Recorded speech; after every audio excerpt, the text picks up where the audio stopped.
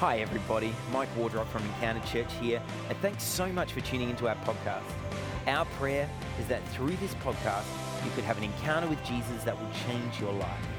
And now get ready for an inspiring message from our teaching team.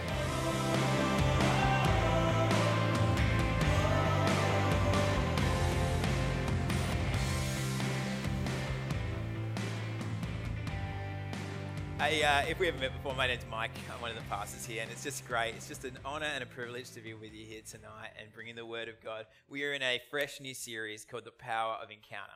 And The Power of Encounter is a series we do every year to realign ourselves with the work of the Holy Spirit in our lives.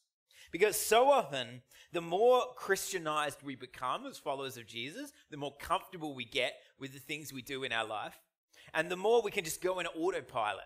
And so we need the Holy Spirit to come in and mess us up again. Because when we get comfortable, we get ineffective. In fact, we kind of slide into middle-class lives and are okay with that. But we need a fresh wind of the Holy Spirit. So my prayer tonight is that the Holy Spirit would come and do a powerful work in your spirits. Amen? Amen. All right. Well, the reason we're doing this is because over my time as a follower of Jesus, I have seen people radically healed.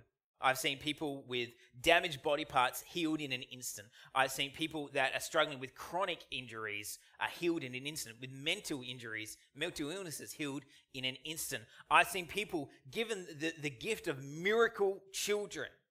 I've seen people delivered from demons. I've seen family members walk away healed where they thought they could never possibly be healed. I have seen hope come where there was no hope. I've seen people speak in foreign languages and people interpret them. I have seen the Holy Spirit work in all sorts of wonderful ways. I've seen entire meetings of people where we have been on our knees in awe of the work of God among us. All that is to say, I've seen the Holy Spirit in action time and again, and the Holy Spirit wants to move in this place as well tonight.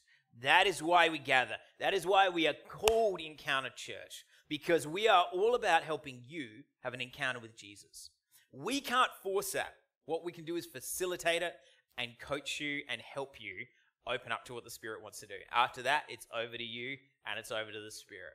But what we're going to do today is create the space for that. And what I really want to do is start with something a little more academic than usual, and that is really ask the question of who is the Holy Spirit?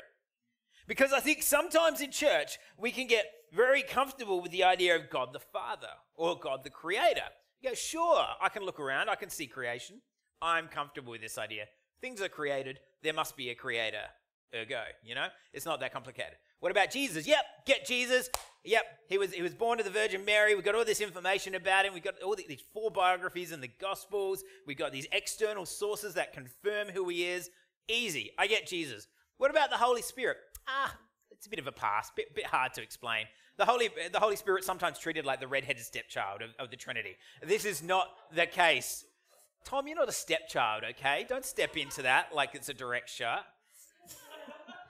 My apologies to those who are red-headed stepchilds. The last thing I would want to do is to offend anyone in any way for anything ever. Somebody said the other day when Jenny's not here, it just gets spicier. Maybe it does. Maybe it does. Buckle up. So, who is the... Now with all this, let me just encourage you. There's going to be a lot of information. Let me encourage you while I offend you. There's going to be a lot of information, but the purpose of this is not information, it's transformation. That's the purpose of the Spirit's work in our life. It's not just to give us good information that we write down. It's to give us good news that is declared to us that then we live out through our lives and declare to the nations. Amen? That's what we're about. So that being said, let's get into a little bit of information. Who is the Holy Spirit? The Holy Spirit is known as the third person in the Trinity. I'm going to give you a brief glance at Trinitarian theology, right? Christians are monotheistic. That means if you're here and you're not sure who Christians worship, we worship one God, I promise. Just one. But then when we look at Jesus and the Holy Spirit, this is where it gets a bit complicated because we go, just one? It looks like there's 3. Fair enough. The Trinity is God in 3 persons. Not personas, persons. Right? So a persona is like a role you step into. I'm a father, I'm a son, I'm a husband, I'm a pastor. There's 4 personas straight away. But this is not different personas. These are distinct persons of the Father, the Son, and the Spirit. But at the same time, this is one God. So these three statements help sum it up. God is three persons. Each person is fully God, and there is one God. Okay? God is three persons. Each person is fully God. There is one God. If we hold to any two of these statements without the third, it is not sufficient. Each of these is a specific heresy that the church has had to combat over the years again and again. The first one, this is for the geeks out there who will really enjoy this. First one's called modalism. The second one is called Arianism. And the third one is called polytheism. Polytheism is just the belief in multiple gods. So if you deny one of those three, it ends up being a heresy. You need to believe all three together. Now, to get an image of this, sometimes we describe it like water. Water's not the best analogy because water, ice, and steam, even though they're three versions of the same thing, happen at three different times. What is a better analogy is to imagine a tree, right? Everyone got a picture of a tree? I want you to imagine the trunk, the branches, the leaves. I want you to imagine that somebody says to you, here is a tree. You're like, yep, definitely a tree. That you point to the trunk, and they say, what's that? And you say, it's a trunk, but it's also a tree. You point to the branches. What's this? They're branches, but it is also a tree. What are that? They're leaves, but they're also a tree. They're three distinct things, but they are also a tree. So imagine that you could just point to branches and say, it's a tree. Are you beginning to gather? This is sort of how the three in one work together, the indwelling of the Trinitarian God. So we address the Holy Spirit with that as he or she or Holy Spirit, but never it. The Holy Spirit is not an it. It's not an object. It's a person. I do this all the time. In fact, I just said it's a person. He is a person. The Holy Spirit is a person. He is the third person of the Trinity. So I want to encourage you, in the language you use, start to refer to the Holy Spirit as he. Or if you're a woman, it might make you more comfortable to refer to the Holy Spirit as she. The Holy Spirit is spirit, right? There's no offense around gender with the Spirit. The Holy Spirit is spirit. Jesus the Son is the Son, and God the Father we traditionally address as the Father. And that together is the Trinity, three in one. Any further and we go all the way down the Trinitarian rabbit hole. So we're just going to put that to the side for now and push on. What does the Holy Spirit do? Let's get into a good origin story, right? The Holy Spirit was present in creation. This was not something that came along later. The Holy Spirit has been present from day one. Genesis chapter 1, verses 1 to 2. The Spirit of God hovers over the deep before anything else happens. God is present and present in spirit, says the scriptures. Then in the Old Testament, he came upon different people at different times for different purposes. In the book of Exodus, we hear that the Spirit falls upon Bezalel to have artisanship and craftsmanship as he's part of the Ark of the Covenant, the building of the Ark of the Covenant and the tabernacle that it was housed in. And so Bezalel has not only physical gifts of craftsmanship that he's learned, the Holy Spirit falls on him and enhances those gifts. Then in the book of Judges, we see Gideon. Gideon is gifted by the Spirit with the gift of leadership. We know it's the Spirit because when we meet Gideon, he is hiding in a winepress like a coward. But the Holy Spirit falls on him, calls out leadership, and then sends him to do it empowered by the Spirit. Only God can do this. The Holy Spirit falls on Samson, gives him strength, gives him courage, doesn't give him wisdom, but does give him strength and courage. A bit more wisdom and a bit more habit forming in his life, let's just say, might have helped Samson. And then in the book of Isaiah, we see the Spirit of God fall upon Isaiah to prophesy. It's very specifically said, the Spirit of God is upon Isaiah. And so these are different times when the Holy Spirit has fallen throughout the history of the people of God in Israel to do different things. The Holy Spirit equipping different people with different gifts for different reasons, same Spirit. All with me so far? Good. God promised then the Holy Spirit to be given to the people of God through all these Old Testament prophecies. We see in Ezekiel, one of my favorites, where the prophet is promised by God in chapter 36 that he would take the heart of stone and replace it with the heart of flesh, put a new heart and a new spirit in. And the word is ruach, the Spirit of God, is put into the people of God in this vision of Ezekiel. And then in the next chapter, we see the Valley of Dry Bones, very famous chapter. There's all these skeletons and God says to Ezekiel, what do we do with them? And Ezekiel speaks life into them as God tells him to. And the skeletons stand up and flesh comes on them and they are animated, but they don't move.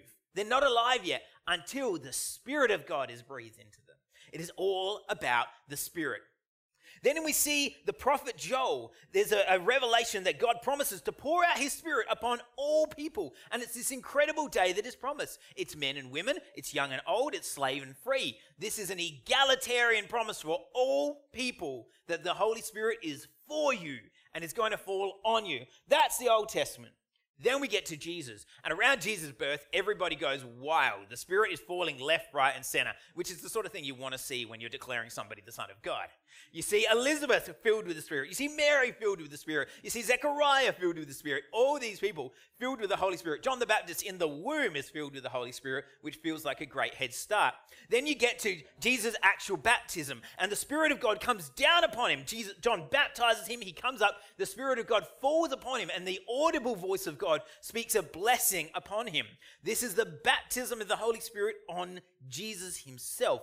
And then Jesus immediately goes into the desert. And who leads him there? The Holy Spirit. He is led by the Spirit into the wilderness, which, by the way, is worth remembering if you're going through a wilderness time in your life. Jesus was led into the wilderness by the Spirit, not by the devil, by the Spirit. Sometimes we need the wilderness time. Then finally, Acts chapter 2, the Holy Spirit is poured out on all believers at Pentecost. We are filled with the Spirit. Tongues of fire land on people's heads. They speak in other tongues. The gifts of the Spirit are released. And the Holy Spirit is out into the world, made possible by the death, resurrection, and ascension of Jesus. You with me so far? Yeah. Good. I'm going to keep moving. I say all this so that you don't get confused and think that the Holy Spirit was tacked on at the end later. Genesis, Judges, Exodus, Isaiah, Ezekiel, Joel, take your pick. The Spirit of God is present, moving, active. So in Matthew 27, verse 51, we read that when Jesus died, the veil in the temple is torn. Now, this veil in the temple is said to be as thick as a man's hand. It's more of a curtain than a veil. And it is 30 feet in height, and it is torn from top to bottom. By the way, the reason it's torn from top to bottom, not from side to side or bottom to top, is so that we can know it was only by the hand of God that can be torn that way. Nobody else could have done it. Nobody else could have got up there. And so, when that happens, we have Jesus dead. We have the veil that separates the presence of God in the temple from the rest of the world. That's torn. Suddenly, every symbol, the physical presence of God in Jesus, the symbolic presence of God separated by the temple, by the curtain in the temple, all of that is gone. All the barriers are removed. What does that mean? Mayhem. The Holy Spirit is out in the world. And what do we see now? Where's God? Well, in John chapter 16, verse 7, up behind me, this is what Jesus says to his disciples. It is for your benefit if I go. I would imagine that given the disciples have just taken 3 years to be convinced Jesus is the Son of God, they didn't feel heaps benefited by the leaving of Jesus or the crucifixion at that particular point in time. But Jesus is trying to say, listen, I am, as I am right now, incarnate here with you. And for you 12 disciples, that's great. For everyone else, I'm not with them. But when the Holy Spirit comes, the Holy Spirit is spirit and can be everywhere all at once for all time. That is the gift that the Spirit will bring. That is the gift that God the Father is pouring out. So Jesus says, it's better if I go. I have many things to tell you, but you can't bear them now. But the Spirit of truth will guide you into all the truth. So the presence of God is now not in the temple, nor in Jesus himself, but in the world. And more than that, he is in you, if you are a follower of Jesus. You have the Holy Spirit in you. You are the temple of the living God right now here on this world. Now this begs the question, why then do we pray things like Holy Spirit come? If God is everywhere all at once all the time, why do we need to pray for him to come? He's already here, right? That's very true. Here's why. Because if I say to you guys, hey, I love you all very, very much. You're like, oh, that's nice. Thanks, Mike. All the feels. But if I say, Jared, I love you so much, bro. I love your beard.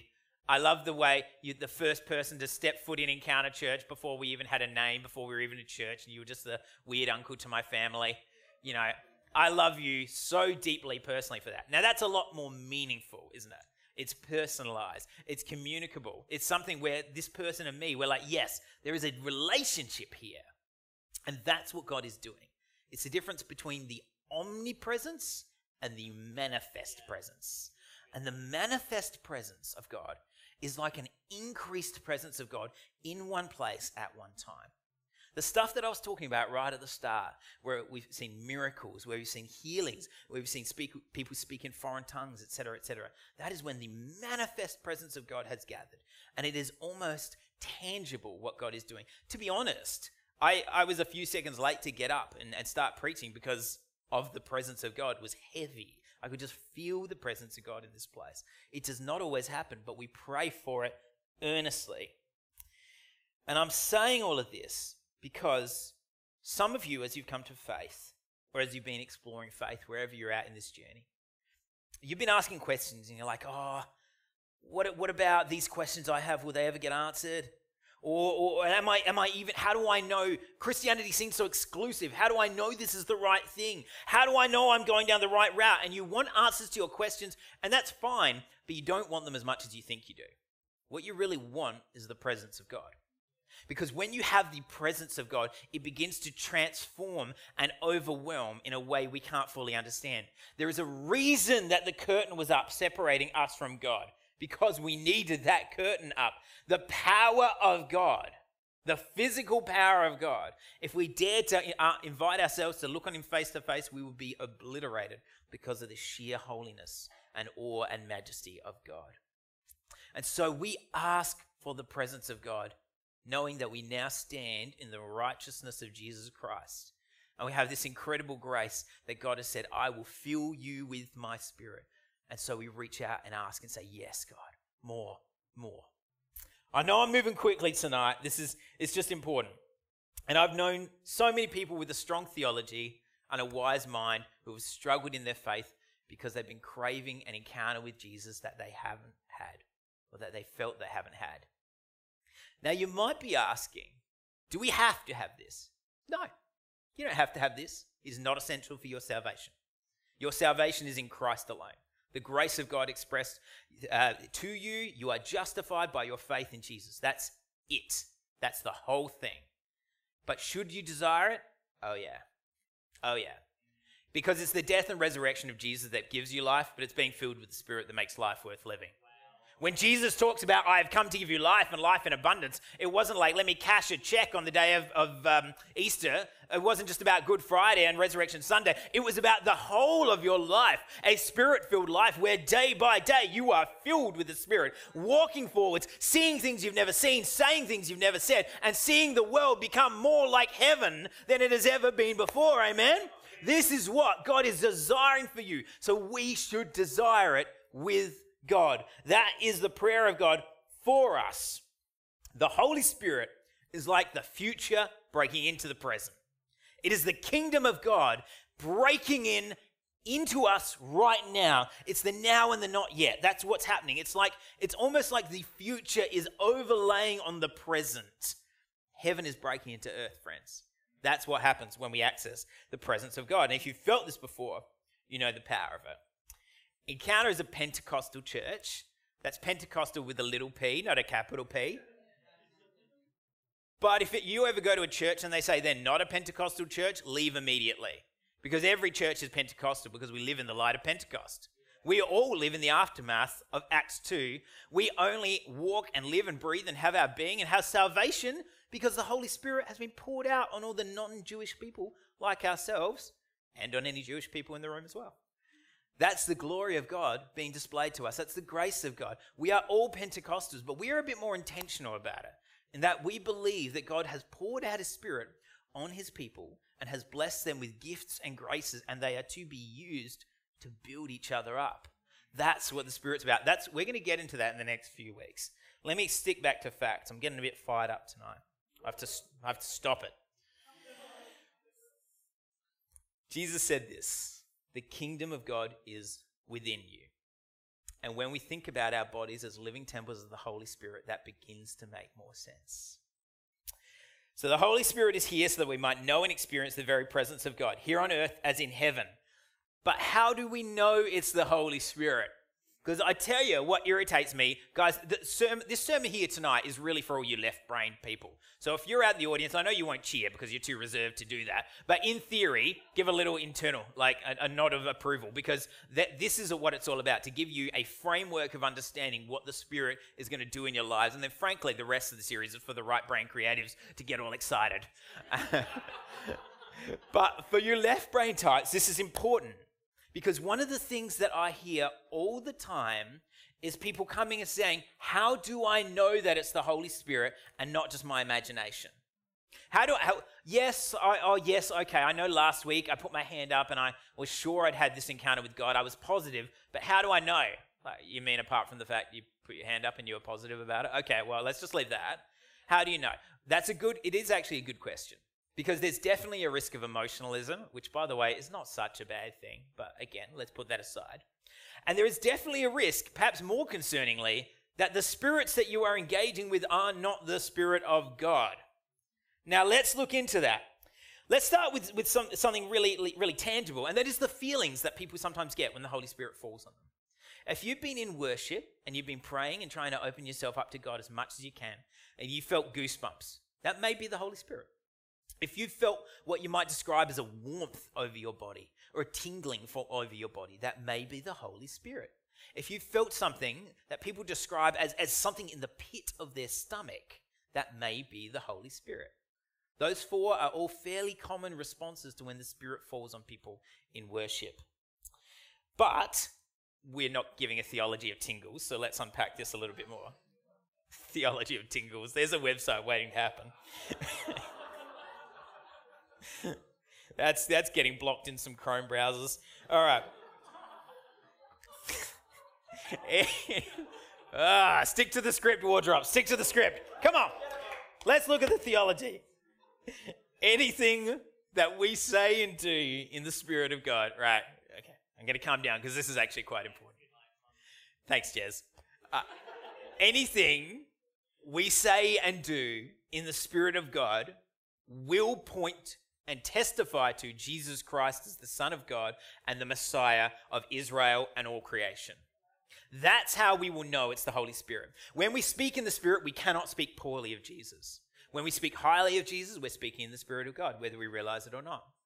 When we speak poorly of Jesus, we are moving against the Spirit of God, because the Spirit of God testifies to Jesus Christ. And when our spirits testify to Jesus, we know we're moving in the Holy Spirit. So, if what we say and do doesn't glorify God the Father and Christ the Son, it's not led by the Spirit. And if what we say and do doesn't match up with the Spirit-breathed Word of God as revealed in the Bible, how you are living and what you are doing is not of the Holy Spirit. Okay, let me give you an example. Because the Holy Spirit is not limited to the Bible. Let me explain that for a minute. The Holy Spirit, the Bible is Spirit-breathed. It doesn't contain the Spirit and trap it in there and suddenly we open the pages and the Spirit's out. Okay, but I want to say this carefully because you can get in shaky theological ground. I don't want to get cancelled here. The Holy Spirit is God. He is God. He is not words written down for us to understand God or for us to have a framework of meaning about God. He is the Holy Spirit himself, not Spirit-breathed. But we understand the workings of the Spirit mediated through Scripture. So the Holy Spirit is not confined to Scripture, but our understanding of the Spirit is guided by Scripture. Let me give you an example. The Holy Spirit will never come to me and fall on me and say, Mike, cheat on your wife. How do I know that? Because again and again and again, adultery is spoken of against adultery in the Bible. It's spoken against adultery. Pick a book, it'll probably speak against adultery. So if I sense the Holy Spirit saying, Mike, go and cheat on your wife, I know it's not the Holy Spirit because the Bible has given me clear guidelines about what to do in that case. I don't need the Holy Spirit's consultation not to cheat on my wife. I just don't do it. However, maybe you want to know how much time to spend on your phone, which is a genuine and real concern that some people in this room and preaching to you right now may need to consider. And when you do that, if you go to the Bible for answers, you will not find many answers. You will find very little information about blue light and screen time and the effects on developmental behavior. That's not going to happen. what you might find is guidelines around wisdom, around moderation and things like that. But what you really need to do is simply go to the Holy Spirit and ask. Now let's imagine I do it and Tash does it. We both have the same problem. We're talking together. We're like, hey, we both need to spend less time on our phones. And we go away and we pray about it. And I say, I felt God saying I need to delete Instagram. And Tash comes back and she's like, actually, I just felt God saying I need to keep an eye on the time and it needs to be 2 hours or less every day. Those are two totally different answers. Both of them are totally valid. The Spirit of God is speaking differently to different people about the same problem. Does this make sense? Like you get the Bible. The Bible is here to give you guidelines about all of the wisdom of life. However, there are some things you need to stop and ask the Spirit to speak into. I know people who have given up potential careers because they have sensed the prompting from the Holy Spirit to say, this is not for you. I'm chasing after this, but this is not for you. I know people, in fact, frankly, I'm married to my wife because I sensed the Holy Spirit saying, yes, she is the one you should marry when I was asking. Now, we were already dating at the time. This wasn't one of those blind, like, hey, I think we should get married kind of things. That is definitely not happening in this church. Praise God. But the Holy Spirit will speak to you when you ask, and that's really important to know because it gives us the freedom to come and ask. It gives us the knowledge to go, when I don't have the knowledge, the Spirit does, and the Spirit's longing to inform me. So the Holy Spirit is not limited to the Bible, but it will never contradict the Bible. Now let's dig into Galatians 5 just for a minute, because Galatians 5 gives us a nice overview of what is and isn't the working of the Holy Spirit. In Paul's letter to the Galatian churches, he points out to people that when we have the Holy Spirit working in us and through us, we look different. We don't behave the same. We don't have the same ethics. We don't have the same standards of living. Even the way we go about our behaviors are different. And so this is what he says, verse 16. I say then, walk by the Spirit, and you will certainly not carry out the desire of the flesh. It's up behind me if you need.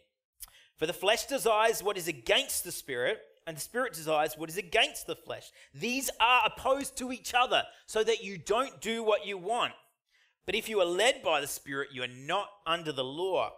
So the Holy Spirit and our instinctive desires often work against each other. That's important to know. Next time someone tells you to follow your heart, tell them to read their Bible. They don't need the Spirit for that. The Bible tells them the heart is deceitful above all things.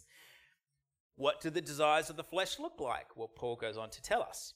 Now, the works of the flesh are obvious. These are the things that we just do instinctively because we want to, not because they're good for us or holy in any way. Sexual immorality, moral impurity, promiscuity, idolatry, sorcery, hatred, strife, jealousy, outbursts of anger, selfish ambitions, dissensions, factions, envy, drunkenness, carousing, and my favorite, and anything similar. Just in case you were like, well, I don't know that I'd call it carousing exactly. Paul's like, fine, and anything similar. Oh, okay, yeah, okay. And any other tasks as required by the corporation. It's at the bottom of every job description. Now listen to this. I'm warning you about these things, as I warned you before, that those who practice such things will not inherit the kingdom of God. Take two main things out of this. Number one, if you're doing these things, you don't have the Holy Spirit working in you. I don't mean that one sin will ruin you for life. We have repentance by the grace of God. But if you are intentionally, consistently pursuing these sinful behaviors, the Spirit of God is not working in you. These are the acts of the flesh, which is against the Holy Spirit. So just take that seriously. Because the second point, which is like it, is this. If you are doing these things, you will not inherit the kingdom of God. Just let that sink in for a minute.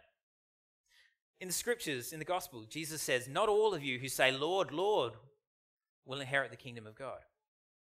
Now, this seems pretty harsh, but why do we think this is? Well, it's because you don't want to inherit the kingdom of God. What you want is the kingdom of self, the kingdom of Mike. Like, I want things to be built in my likeness, in my framework. Frankly, the world would look horrific if that was happening. No one would pay attention to any details at any point, just for starters. But that's what we want. We set up a framework where it's a kingdom of self. And so when we pursue the works of the flesh, we are actively saying to God, when we do it again and again, I don't want what you have. I want what I want right now, and I'm not willing to wait. I'm not willing to look at what you want for me. We can't inherit the kingdom without the Spirit of God, because it's like a divine deposit in a human bank account. It's God's way of saying, I'm just going to pop this deposit in, and I'm just going to see what happens. Now, you can throw the deposit out the window and run in the other direction if you don't think it's valuable, you know. But if you do, maybe you'll do something about it. Now, choosing independence from God and all of this is a bit heavy. But luckily, Paul tells us what it looks like when we do choose the Spirit of God. The fruit of the Spirit is love, joy, peace, patience, kindness, goodness, faithfulness, gentleness, and self-control. The law is not against such things. Now, those who belong to Christ Jesus have crucified the flesh with its passions and desires. If we live by the Spirit, let us also keep in step with the Spirit. I want you to imagine walking with the Holy Spirit like in a dance where you are walking together simultaneously. There's a synchronicity, a rhythm to it. In fact, imagine like the Holy Spirit is leading you in the dance, and you two are partners in it, but you're being led by the Spirit, keeping in step with the Spirit. This is the beautiful walk of God. And in this image, as you read through these words, the fruits of the Spirit, that is the outworkings, the natural outworkings of the Spirit, love, joy, peace, patience, kindness, all these things. Isn't this who you want to become? How would you imagine if you were a grandmother, you're in your 80s, and your grandchildren are talking about you, and you can't hear them because the hearing's gone, but your grandchildren, they're talking about you, and they say, how would you describe grandma? And they said to you, you know, she's just full of gentleness and kindness, full of that. I would call her a woman of goodness. Imagine that. That is the heritage of faith promised by God for those who pursue a life led by the Holy Spirit. That's what it looks like. And here's the best part. Paul is not giving these as a list of do's and don'ts. He's saying, when you pursue life in the Spirit, this is what it looks like. When you don't pursue it, this is what it looks like. Oh, you're making me... No, I'm not making you do anything. I'm saying if you pursue the Spirit of God filled in your life and transforming you, it will look like that. You will be kinder, more loving, more faithful, more generous, more gentle, more self-controlled, whether you want it or not, not because you want that, but because you want the Spirit of God to fill you and transform you. That's what's going to do the work. And if you don't do the work, the natural mudslide of your life will take you down the mountain into the works of the flesh. That is what will happen if you choose to intentionally not pursue the Spirit of God. So pursue the Spirit of God. Paul isn't telling you to work harder. He's telling you to let the Holy Spirit in. That's the key difference. God's doing the work. So what does the Holy Spirit actually do? Well, we've seen a little bit of that already, but let me point to three more important things. Number one, the Holy Spirit offers counsel. He offers counsel to us. In John chapter 16, verse 7, which we looked at earlier, Jesus mentions the Holy Spirit by the name Counselor. It's the Greek term parakletos, and it often gets used for different words as well. And we'll look at another translation of it in a second. But the word counselor solves a lot of your problems in Encounter Church. Because the biggest prayer request I get asked, but far and beyond anything else, is, I don't know what to do with my life. I don't know what's going on in the next season of my life. Young adults, you know what's going on here. Like, you know what this prayer request is. Don't pretend you haven't come and asked it. I don't know what to do. Will you pray for me? You're like, yes, I can. And I can promise you that you will get some guidance because the Holy Spirit is a counselor. It is a promise from God that the Holy Spirit is there to guide you. Now, he may not guide you where you expect, but he will guide you. So what should I do with my life? You should ask the Holy Spirit. He will tell you. He will prompt you. Or maybe as you pray, he'll prompt you to tell someone else. And you go, woodworking? Okay, weird. Is this for me? No, it's not. Okay, and you go over to somebody and like, Jeremy, I don't know, this might seem a little out of left field, but I just sent, God is saying space pirate. That's his vision for you for the future. I don't know. That just came to me. Maybe that's what it is. Obviously, I'm saying that because it Doesn't make any sense. Also, piracy seems against many of the scriptures we talked about already. But this is the sort of thing, even space piracy, which, I'm sure will be a thing in the future. Focus. Come on. Jeremy, don't let me get distracted like that. Here's the thing there, that you are going to get counsel from the Holy Spirit, but it might not be internal. You may need to ask someone to pray for you for a word from God. And you may get a word from God for them. That is the church in action. That's the counsel of the Holy Spirit in action. The second thing the Holy Spirit promises is comfort. In Acts chapter 9, verse 31, Luke writes about the comfort of the Holy Spirit. In Philippians, Paul writes about the peace of God, which exceeds anything we can understand, that will guard our hearts and our minds in Christ Jesus. This is the extraordinary comfort the Holy Spirit will bring. What is happening here is that God is promising that as we pray, that as we throw ourselves on the mercy of God, God will comfort us in extraordinary circumstances. Chances are, if you're on the beach and you're just lying there on a 30-degree day, soaking up the rays and going, "Oh, God, some comfort would be nice," God's probably like, "You're on the beach on a 30-degree day reading a novel. You're fine. Sip the mimosa, enjoy your day. You're having a great day." But when you are at the end of yourself and you have nowhere else to turn, the presence of God is there as a comforter. Peter didn't need the comfort of God in the boat. He needed the comfort of God in the water. Where did Jesus cry out for the comfort of God the most? Gethsemane and on the cross. The comfort of God is there for you in your darkest moments, not necessarily to take you away from them, but so that you know that God is with you in those moments. God will be with you there. The comfort of God when you are most unsettled and anxious in your daily lives, which is good news for anxious people.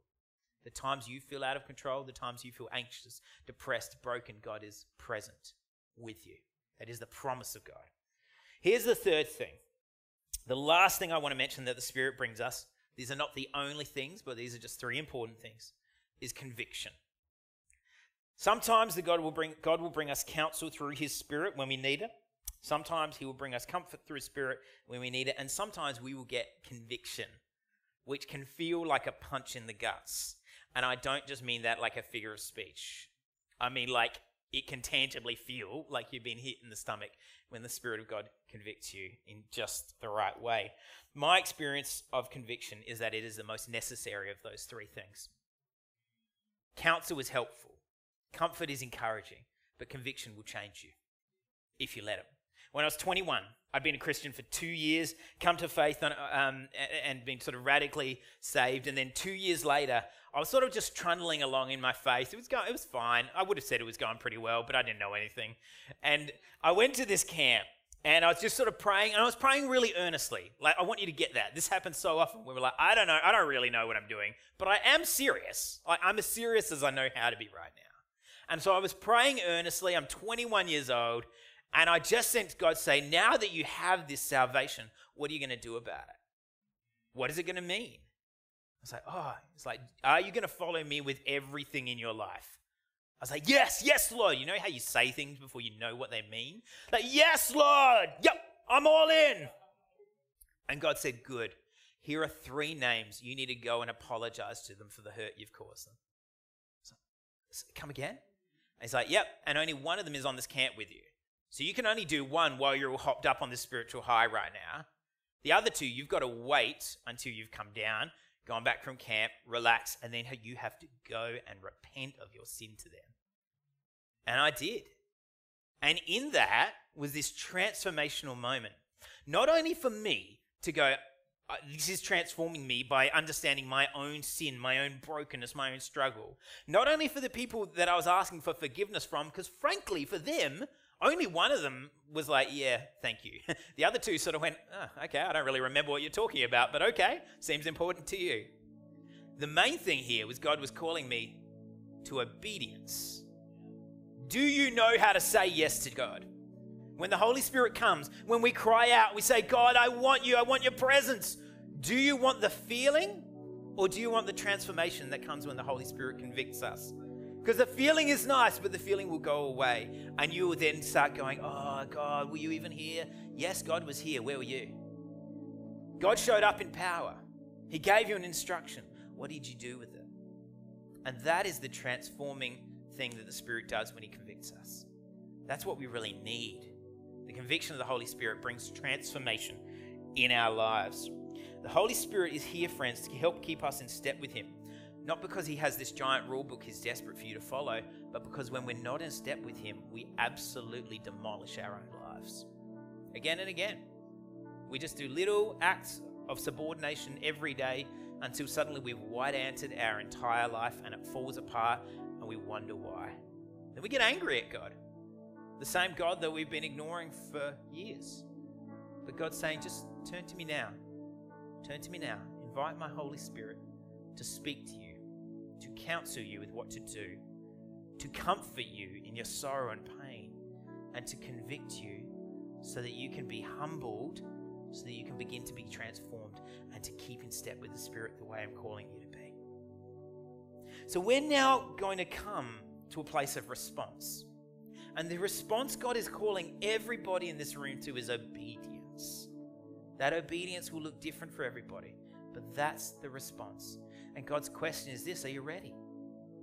Are you ready to lay down the mess and muddle you've made of your life? Are you ready to lay down your own sense of control, that you are working your life, everything's going fine? We are, every single one of us, that dog sipping a cup of coffee while the fire burns around us, meme. Until we invite the Holy Spirit in. And then the peace of God, which surpasses all understanding, guards our hearts and minds. And then the counsel of God tells us what to do next to get out of the fire. And then the conviction of God reminds us of what got us in the fire in the first place. That's what God is coming to bring through his Spirit, if you'll let him. So as we step into a month in which I'm praying for prophecies, for miracles, for healings, for gifts of the Spirit, for salvations by the dozen in our church, it's time to come first to the altar. It's time to come first to the altar that God has brought before us, which is at the temple of your own heart, of your own body, and just say, Holy Spirit, come. I want you to take over my life again. I want to be transformed in Jesus' name. I don't want to hold on to these old pains and hurts. Don't want to be who I was. And there is a 3-step process to make this happen, because I'm a preacher. The first thing is you've got to remove all your defenses. It's up behind me. Let go of your defenses. In fact, for some of you, it'll feel physical. Just relax. Relax your body. Breathe. Just breathe in, breathe out. Online church, at home, just breathe. Breathe in and out. The second thing is we request. We say, Holy Spirit, come. I want your manifest presence in this place. I'm longing for your presence. And then the final thing is we receive. We let God speak how he wishes. We just listen. Jesus often said, those who have ears to hear, let them hear. That's what we need to do. The Spirit of God is longing to speak to us. We need to remove any barriers we put in the way. We need to request the Spirit of God. Would you speak? Holy Spirit, come. And then we just receive what's God got for me tonight. That is God's prayer for you.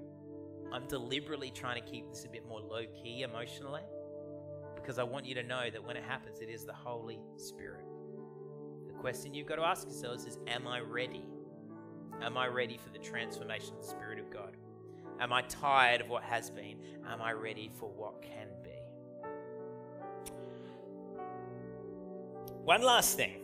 Why don't we stand as we do this? We're going to go back into a posture of worship. The heater's on, everyone's nice and warm. It's good. But we need to be a little bit uncomfortable to let the Spirit work. Just a little bit. Now, some of you have never done this before, and frankly, it makes you feel a little bit uncomfortable, the idea of losing control. I just want to encourage you with just one word: surrender. Just surrender. Just open your hands and let God move. And for some of you, you've done this a million times and you're just stepping into it. You're like, I'm ready. Come on, fill me out. And God will. You know, that's why you're excited, because God is gracious like that. And some of you, it's not that you've never done it before. It's not that you're excited. It's that it's been so long, you're just a bit nervous. or you're feeling a bit dry. The well's gone dry. You're like the Samaritan woman going to the well in the middle of the day, looking down without much particular hope. But it's time. It's time to be filled from the well again. So here's what I'm going to do. I'm going to offer a prayer, and I'm going to invite us all to participate. And I'm going to invite you all to say the same prayer. And then while we're worshiping, I'm going to be down the front. I'll pray with anybody who wants it. Because for some of you, the way you'll need to respond might be a little more dramatic. You might need to drop to your knees. You might need to put your hands in the air. You might need to come down to the front. Do what the Holy Spirit says. That's what you need to do. Just be obedient. For some of you, God might be giving you a word for somebody else. You need to cross the room and tell them. For some of you, God's telling you something big. You need to start writing it down. You need to be jotting it in the notes function, right? Getting that sorted is important. But here's where it begins. Why don't you open your hands with me tonight if you're comfortable? Just put your hands out. It's just a sign of surrender. It's a sign of receiving. That's how you get a gift. You receive a gift by putting your hands out.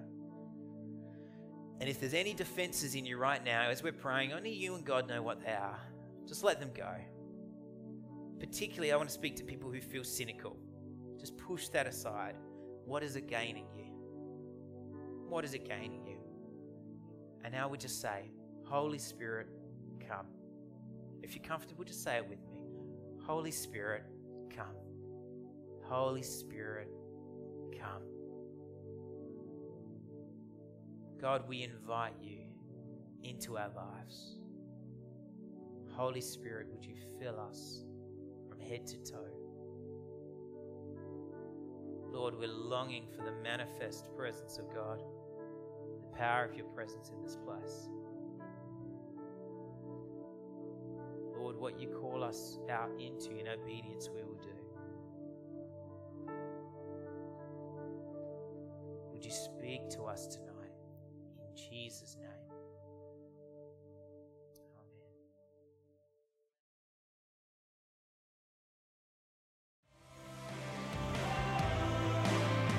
Amen. Thanks so much for listening. I pray that you were able to hear from God in a fresh way today. We would love to hear from our listeners.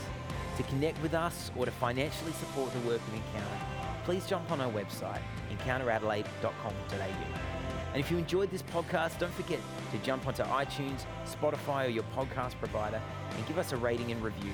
Or share this message on your social media accounts and tag us at Encounter Adelaide. God bless. Have an amazing week.